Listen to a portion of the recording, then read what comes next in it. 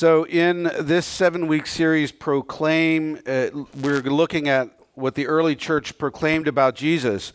We're going to discover in that there's a consistent message of sin and grace and salvation in the name of Jesus, that showing the crucifixion and the resurrection to be central to faith life, and to who and what we are. And we know that, like, during the pandemic, right, in the very, very beginning of the pandemic, especially, the politicians and leaders made daily proclamations, right? Non-essential employees stay home, restaurants and bars closed, schools shut down, parks closed, stuff like that, which I always thought was kind of ridiculous. Why close a park? I don't know, it's kind of stupid. Anyway, but all of those proclamations related to the idea of protection of those people that it affected, right? Now, the proclamations in Acts all had in common this idea of the crucifixion and resurrection of Jesus, which, if applied, we know has a profound effect on us and a profound effect on the people that are within our influence. And so today, we're going to begin with Peter's first famous sermon found in Acts chapter 2, delivered at Pentecost. And if you want to turn to Acts 2 now, you can do that. It's also, so Pentecost is also known as the Feast of Weeks, or Shavuot, if I say it right, or Shavuos, it can be said. And that's all outlined in Leviticus chapter 23. And it's the second of 3 solemn feasts in which all Jewish males were required to travel back to Jerusalem to attend. So everybody's gathering in Jerusalem. And it gets its name from the fact that it starts exactly 7 weeks, or exactly 50 days after the Feast of First Fruits. Since it takes place exactly 50 days, it's also known as Pentecost, which means 50.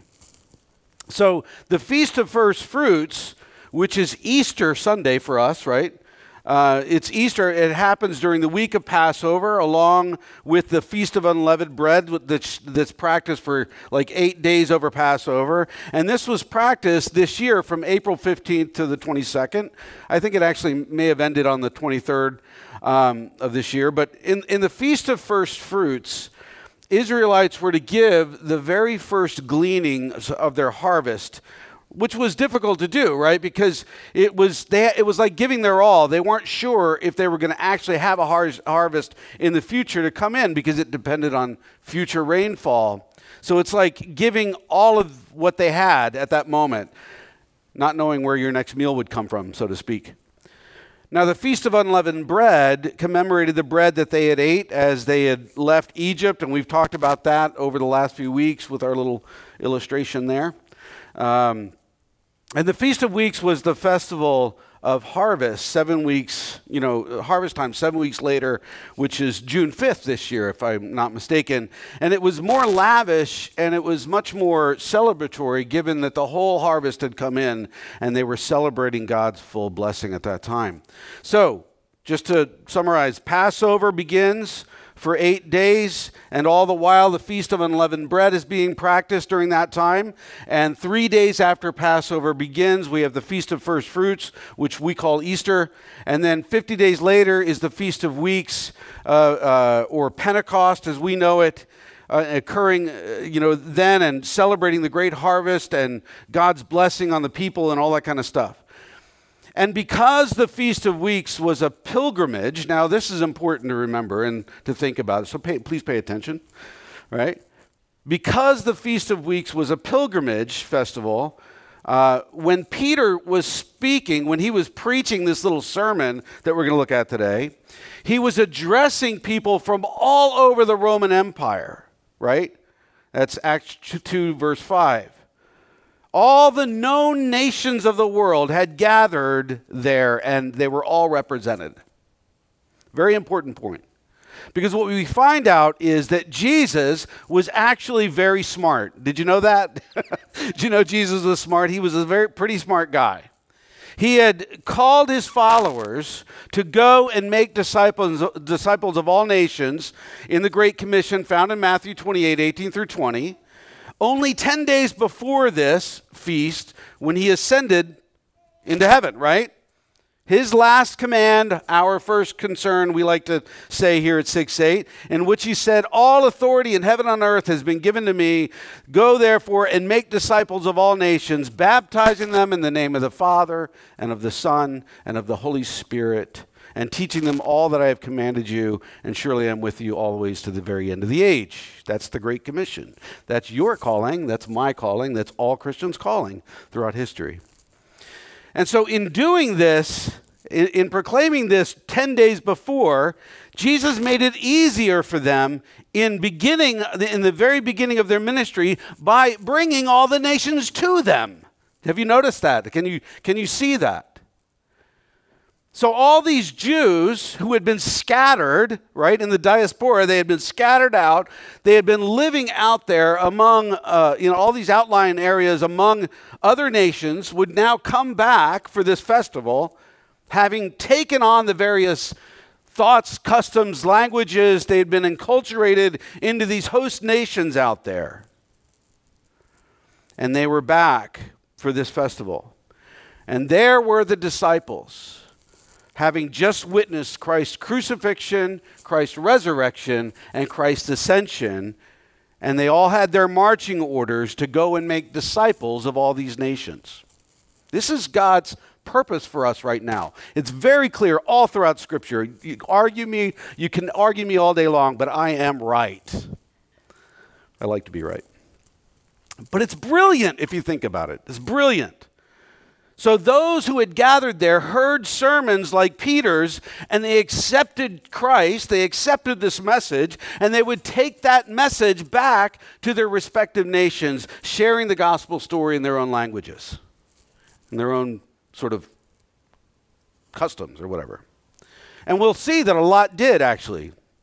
Just prior to Peter's sermon in Acts chapter 2, God had poured out the Holy Spirit, right? We know this, and power on the disciples, and they had begun speaking the gospel in all of these various languages. Now, I don't know if they were actually speaking those languages or they were speaking whatever they were speaking and those people just heard it in their language. I have no idea. Seems like that might be more the case. I don't know.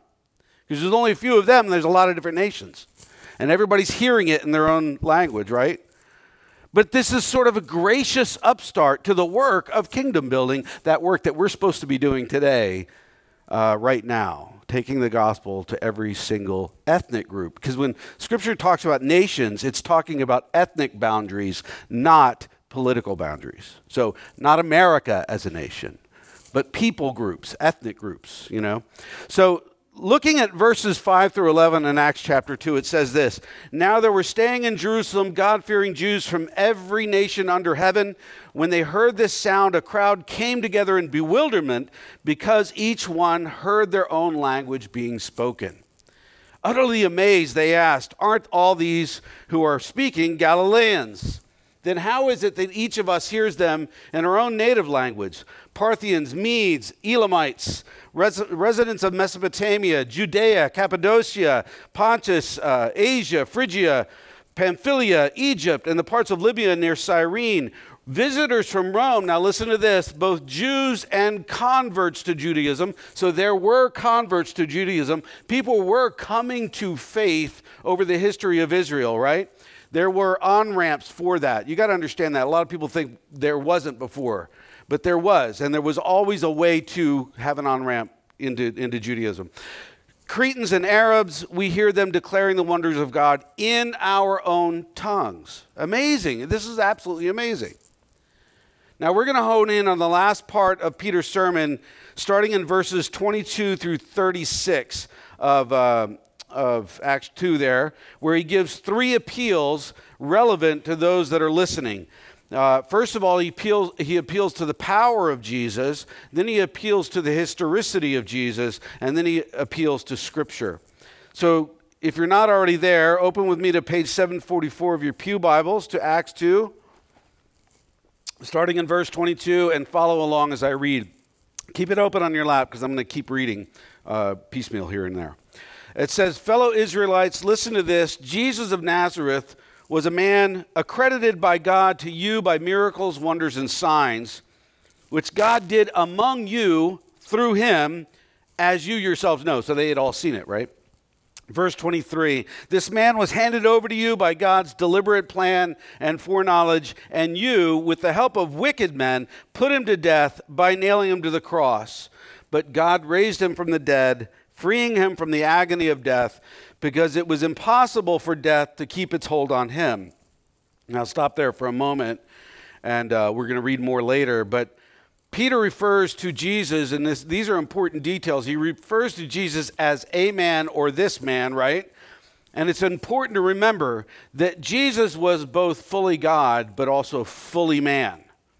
He was a real historical man with power to do miracles, signs, and wonders. He was crucified. He did die. He was dead as a doornail. They stuck a thing in his side. He bled water, which means he was dead.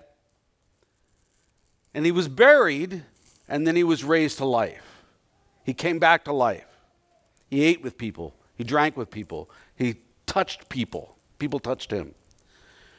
And all of this is by God's deliberate plan and foreknowledge. We remember that Jesus had clearly said these things would happen all throughout his ministry. People maybe didn't get it, maybe didn't believe it, I don't know. But they later on, the lights are going on like, oh, wow, now I understand what he meant. You know, like I would have been the same way. I shouldn't make fun of them. But it continues with Peter appealing to Scripture, quoting a prophecy from David in Psalm 16, 8 through 11. It says, David said about him, I saw the Lord always before me, because he is at my right hand, and I will not be shaken. Therefore my heart is glad, and my tongue rejoices. My body also will rest in hope, because you will not abandon me to the realm of the dead. Now this is a prophecy about Christ. You will not let your Holy One see decay. You have made known the paths of life. You will fill me with joy in your presence. And then he says, fellow Israelites, verse 29, I can tell you confidently that the patriarch David died and was buried, and his tomb is here today, right? But he was a prophet and knew that God had promised him on oath that he would place one of his descendants on his throne, namely Jesus. Verse 31, seeing what was to come, he spoke of the resurrection of the Messiah, that he was not abandoned to the realm of the dead, nor did his body see decay. God raised this Jesus to life, and we are all witnesses of it. Exalted to the right hand of God, he has received from the Father the promised Holy Spirit, and has put I'm having a hard time reading this morning. The promised Holy Spirit, and has poured out what you now see and hear. All right, so stopping again there for a minute. We see that Peter appeals to this fulfilled prophecy of Christ in the Psalms. The fact that this happened in their recent history, of which they're fully aware. These people were all there. They had all seen it. This is only weeks after the crucifixion had occurred, right? 7 weeks. They had all witnessed it. Or they all, at least if they hadn't seen it with their own eyes, they know somebody very close to them that they trust, or a lot of people very close to them that they trust, that saw this happen. This is not such a huge society that you can't get away from that, right? So they witnessed this. And he continues with another appeal from Psalm 110, verse 1. He says, for David did not ascend to heaven, and yet he said, the Lord said to my Lord, sit at my right hand until I make your enemies a footstool for your feet. Therefore, let all Israel be assured of this. God has made this Jesus, whom you crucified, both Lord and Messiah. And so this first appeal from Peter that Peter makes is from the experience of the power of Jesus, right? The power of Christ. Saying that Jesus was a man, Jesus did mighty works, he exhibited power of which everyone there was fully aware, miracles in their midst. They had seen them. They had been close to them. They could probably go talk to Lazarus, who had been raised from the dead. You know, these are people that they can see and touch and be around, right? Peter doesn't have to prove the power of Jesus to these people. They had been witnesses of it themselves, which is kind of amazing. Now, we are not eyewitnesses, are we? We haven't met Jesus physically. I have not met him. But we do have experience and knowledge of our own transformation in life. The person that we were versus the person that we are now, the person that we've become. The new creations in Christ, the old is gone, the new has come, as 2 Corinthians 5:17 says.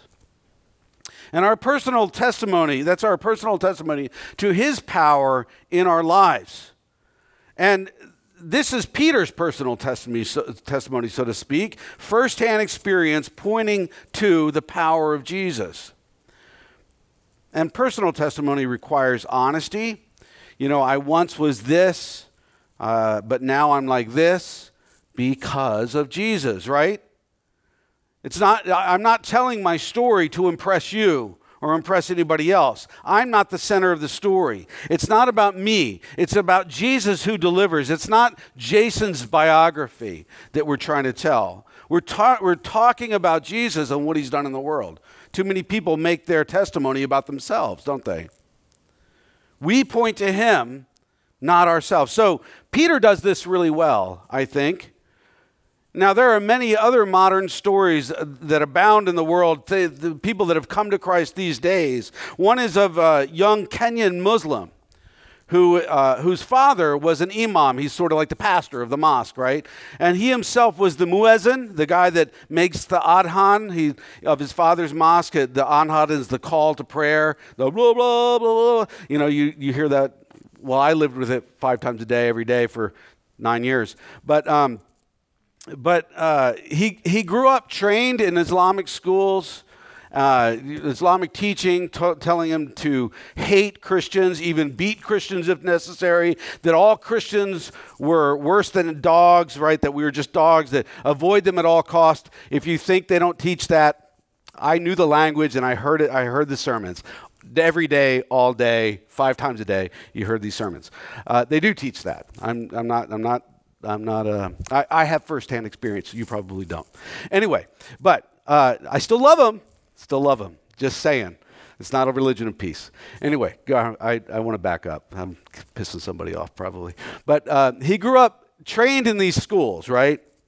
And he quickly grew to be a well-known apologist, right? Or a missionary for Islam in his region. And he was considered by the Christians to be dangerous. Like, people didn't want to be around this guy. They didn't want to talk to him. One day he went to do the adhan, though, to make the call to prayer at the mosque. And when he went up to the microphone, nothing would come out of his mouth, miraculously. And he didn't know what to do. And he went downstairs, got his friend, told his friend about it. And he could talk to his friend. It wasn't a problem then. He says, come look, watch. When I go do the adhan, I can't speak. Went up the stairs to the microphone, goes to speak into the microphone to do the call to prayer. Nothing comes out of his voice. But when he talks to his friend, he's fine. So his friend says, I'll take over, you go home. So he goes home and he makes some tea to relax, right? Because that's what we do to relax, some of us. But when he poured the water into the cup, it came out like blood. So he's really freaked out. He leaves his house and he's walking around town, really confused about all this. And he sees a Christian missionary preaching the gospel from the back of a truck, a pickup truck. And he stops from a distance and he listens to the guy. And this is what he said. He said, after the man had finished preaching, I felt compelled to approach him. Now, the other people didn't want him to approach him. They tried to hold him back. But anyway, he said, he shared the gospel with me. And again, right then and there, I can't read this morning, jeez. Right then and there, everything felt different, he says. I saw everything that happened that day in a new light. I knew God was the one who wouldn't let my voice come out. The one who turned my tea blood red as a symbol of Christ's blood spilled on the cross for me. The Holy Spirit changed my heart and I gave my life to Jesus. Amen. He spent the rest of his days, the rest of his life, on the run due to a death threat that his own father had put out against him. Yet he has preached Jesus faithfully from that day forward, being jailed and beaten at least 5 times to this day for his faith, counting it all as joy for what Christ has done in his heart. Amen for that, right? There's another story a little closer to home of the author of The Works of His Hands, A Scientist's History or Scientist's Journey from Atheism to Faith. His name is Cy Gart, if I say his name correctly. He's a biochemist who's taught at New York University, University of Pittsburgh, and Rutgers University. And he writes this: members of my extended family were given or were union organizers and left-wing radicals. My parents had even been members of the American Communist Party. Now, I want to say, I'm not sure that the Christian belief system, the Christian worldview, can be communist. It cannot be. I'm sorry, but we'll talk about that later. I'm a little bit fired up this morning. Sorry, you guys. But there's no way that you can justify being a communist and being a Christian. I just don't get it. But anyway, he says, my indoctrination into the dogmas of communism and atheism was deep and long-lasting. He describes how God uses his own sort of like scientific curiosity to begin to question life even more so, which eventually led him to explore faith. And he writes, I was beginning to seriously wonder about the whole religion thing. I met Christians who were smart and scientifically minded, as if we're not, right? And for the first time, I attended a church service, and I was surprised. Nobody glared at me with suspicion, and I heard no thundering condemnation of sinners. The pastor spoke about the power of love, and people shook my hand, and they wished me peace, and it was all quite beautiful. Gosh, for goodness sakes, if you could just get people into church, they might be just as surprised, right? But he continues. He says, then I read the Gospels, and I had another shock. I found them to be beautiful and inspiring. They carried the ring of truth. The book of Acts struck me as actual history. Well, go figure, right? And then he says, not at all like the fictional account concocted to enslave the masses as Marxism taught him. Soon after, he was on the Pennsylvania Turnpike. He's driving down the road, and he describes a very powerful experience that he has. And this is what he says. I felt a chill up and down my spine, and I could hear myself speaking in my mind, preaching, in fact. I could see an audience in front of me. I pulled the car over to the right lane, and I slowed down. And it was not a vision exactly, but it was very intense. I knew I wasn't making the words up. I was listening just as much as the audience was. I talked about knowing Jesus loves me with a voice full of passionate emotion. I assured the crowd, whatever their sins might be, they were no worse than my own. And because of Christ's sacrifice on the cross, we could all be saved. I explained God's love is more powerful than any other kind, and anyone can have it without deserving it. And at some point during this experience, I had pulled over to the shoulder where I sat behind the wheel crying. I had never considered the things that I had been saying. Some of the concepts were unfamiliar. The only explanation I could fathom was that the Holy Spirit had entered my life in dramatic fashion. So I said, thank you, Lord, I believe and I am saved. Thank you, Lord Jesus Christ. Amen. Amen. Miracles today, the Holy Spirit moving today, drawing people in. And the good news is that Jesus and the book of Acts is history, as Cy noticed. Not fairy tale. Not fairy tale. I'm surprised whenever I speak sometimes. I'll get somebody that emails me or calls me and says, well, it's not really history. Yes, it is. Yes, amen. It is history. The book of Acts happened. Jesus was a real person who came and lived and was crucified and died and rose from the dead, which is the next appeal that Peter makes, the historicity of Jesus in verses 23 and 24 and 32 and 33. You know, he says he was handed over, killed, and raised, and we've seen it, Peter says. Gospel proclamation is rooted in a firm point in history. Not something that we vaguely sort of suggest may have happened at some point in time. No, it happened, and we know when it happened, and we know who it happened to. It happened outside of Jerusalem when Pontius Pilate was governor and Rome was in charge of the known world. It happened, and Peter makes that point clear. Josephus, very highly respected Jewish historian of the first century, wrote towards the end of the first century, he said, now there was about this time, now this is a Jewish historian writing this, there was about this time Jesus, a wise man, if it be lawful to call him a man, for he was a doer of wonderful works, a teacher of such men as to receive the truth with pleasure. He drew over to him both many of the Jews and many of the Gentiles.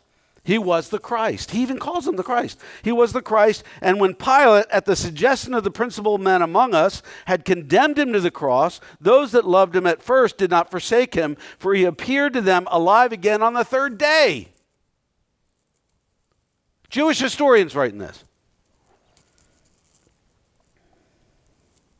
As the divine prophets had foretold these and 10,000 other wonderful things concerning him, and the tribe of Christians so named for him are not extinct to this day. For goodness sake, the guy rose from the dead, and he wrote about it. There's a citation from another non-Christian historian, Julius Africanus, who alludes to a reference by Thales, an early Greek historian, to the darkness which had covered the earth from noon to 3 p.m. when Jesus was crucified. You remember that story, right? And he says this. Thales, in the third book of his histories, explains away this darkness as an eclipse of the sun, unreasonably, as it seems to me. Unreasonable because a solar eclipse cannot take place at the time of a full moon, and it was at the season of the Paschal full moon at which Christ died. It was impossible for it to be an eclipse. But it was prophesied in the scriptures to happen. Why does it matter?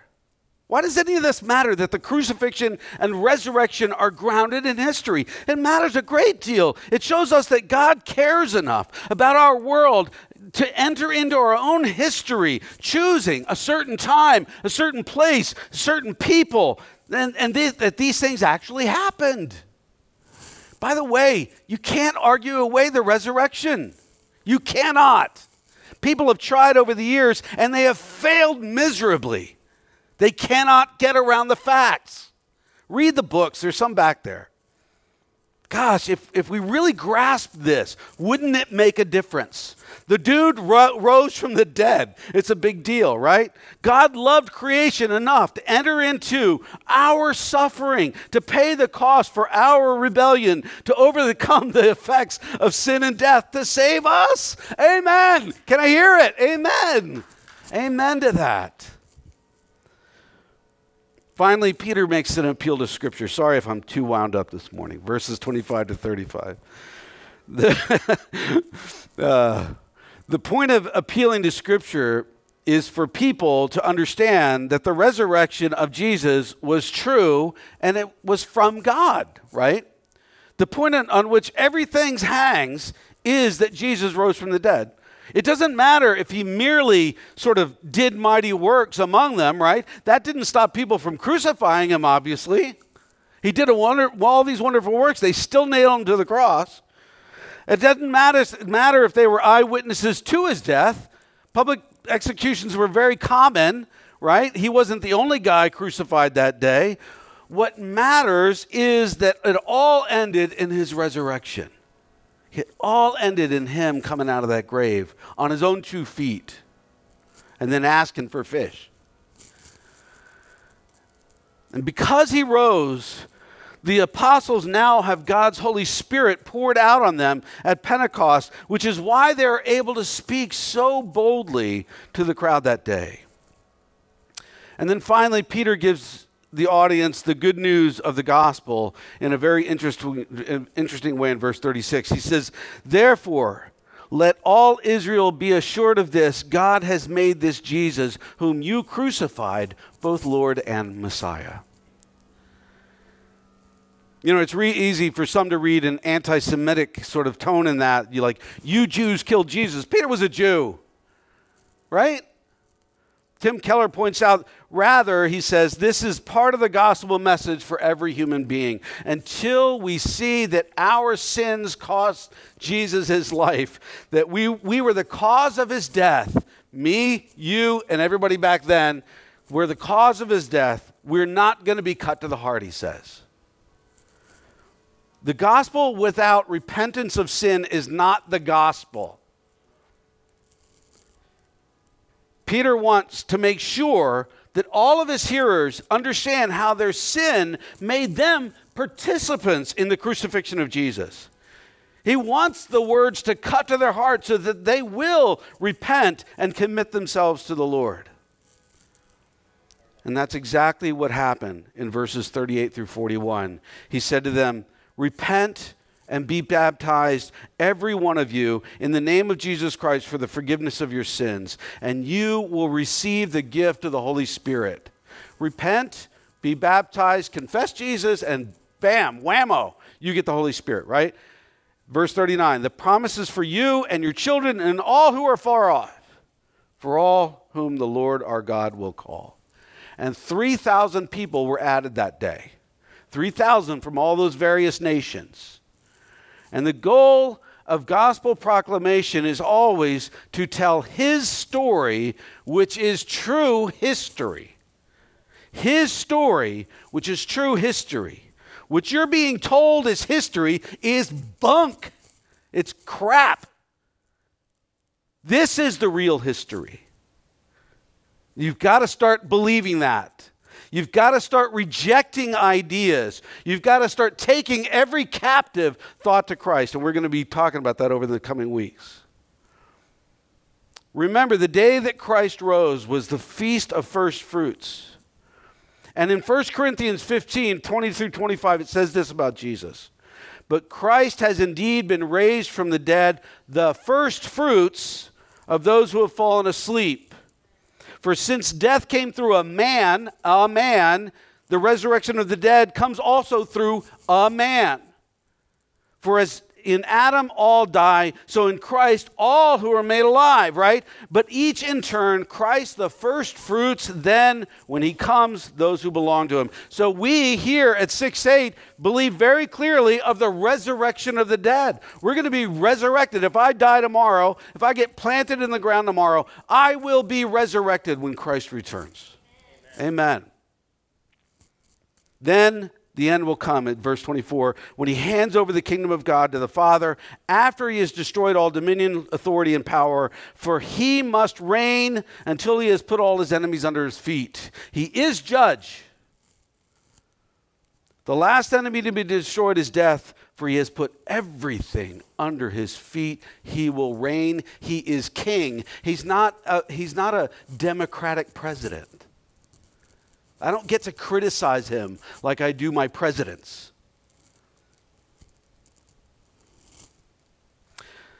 Boy, I'm going to sleep today. That last part in that, by the way, is what we heard from David in Psalm 110, verse 1. And this use of the idea of the first fruits is very intentional. Over the past weeks, we pointed out how important the timing of these events was, right? And how Jesus was in control of all of this situation. Even though it looks like it was done to him, he orchestrated this. And I hope you start to see that so clearly that you can't get away from it. Christ was crucified at Passover, which commemorated the blood of the Lamb without defects, which saved Israel from slavery. During Passover, with the Feast of Unleavened Bread, that was celebrated, which speaks of the urgency to take in this message quickly because you're being born into a new life. Then he's raised 3 days later as they celebrated the Feast of First Fruits, a time when people had to give the very first fruits of their harvest, everything they had, since they were never sure what the harvest would bring later. I give my all to Jesus when I come to him. And then as the Holy Spirit is poured out and Peter preaches, it's the lavish celebration of the Feast of Weeks, which celebrates the bountiful harvest. And 3,000 people are added that day. This is all by design.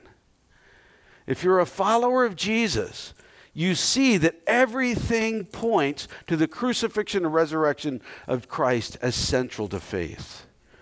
Everything is pregnant with meaning and foreshadowing. Timing was paramount as a result. The proclamations of the early church emphasize over and over and over again the resurrection of Jesus from the dead. It's worth asking. It's worth asking yourself, how important is the resurrection of Jesus to us? Do we tell this story with such knowledge and such conviction or such passion?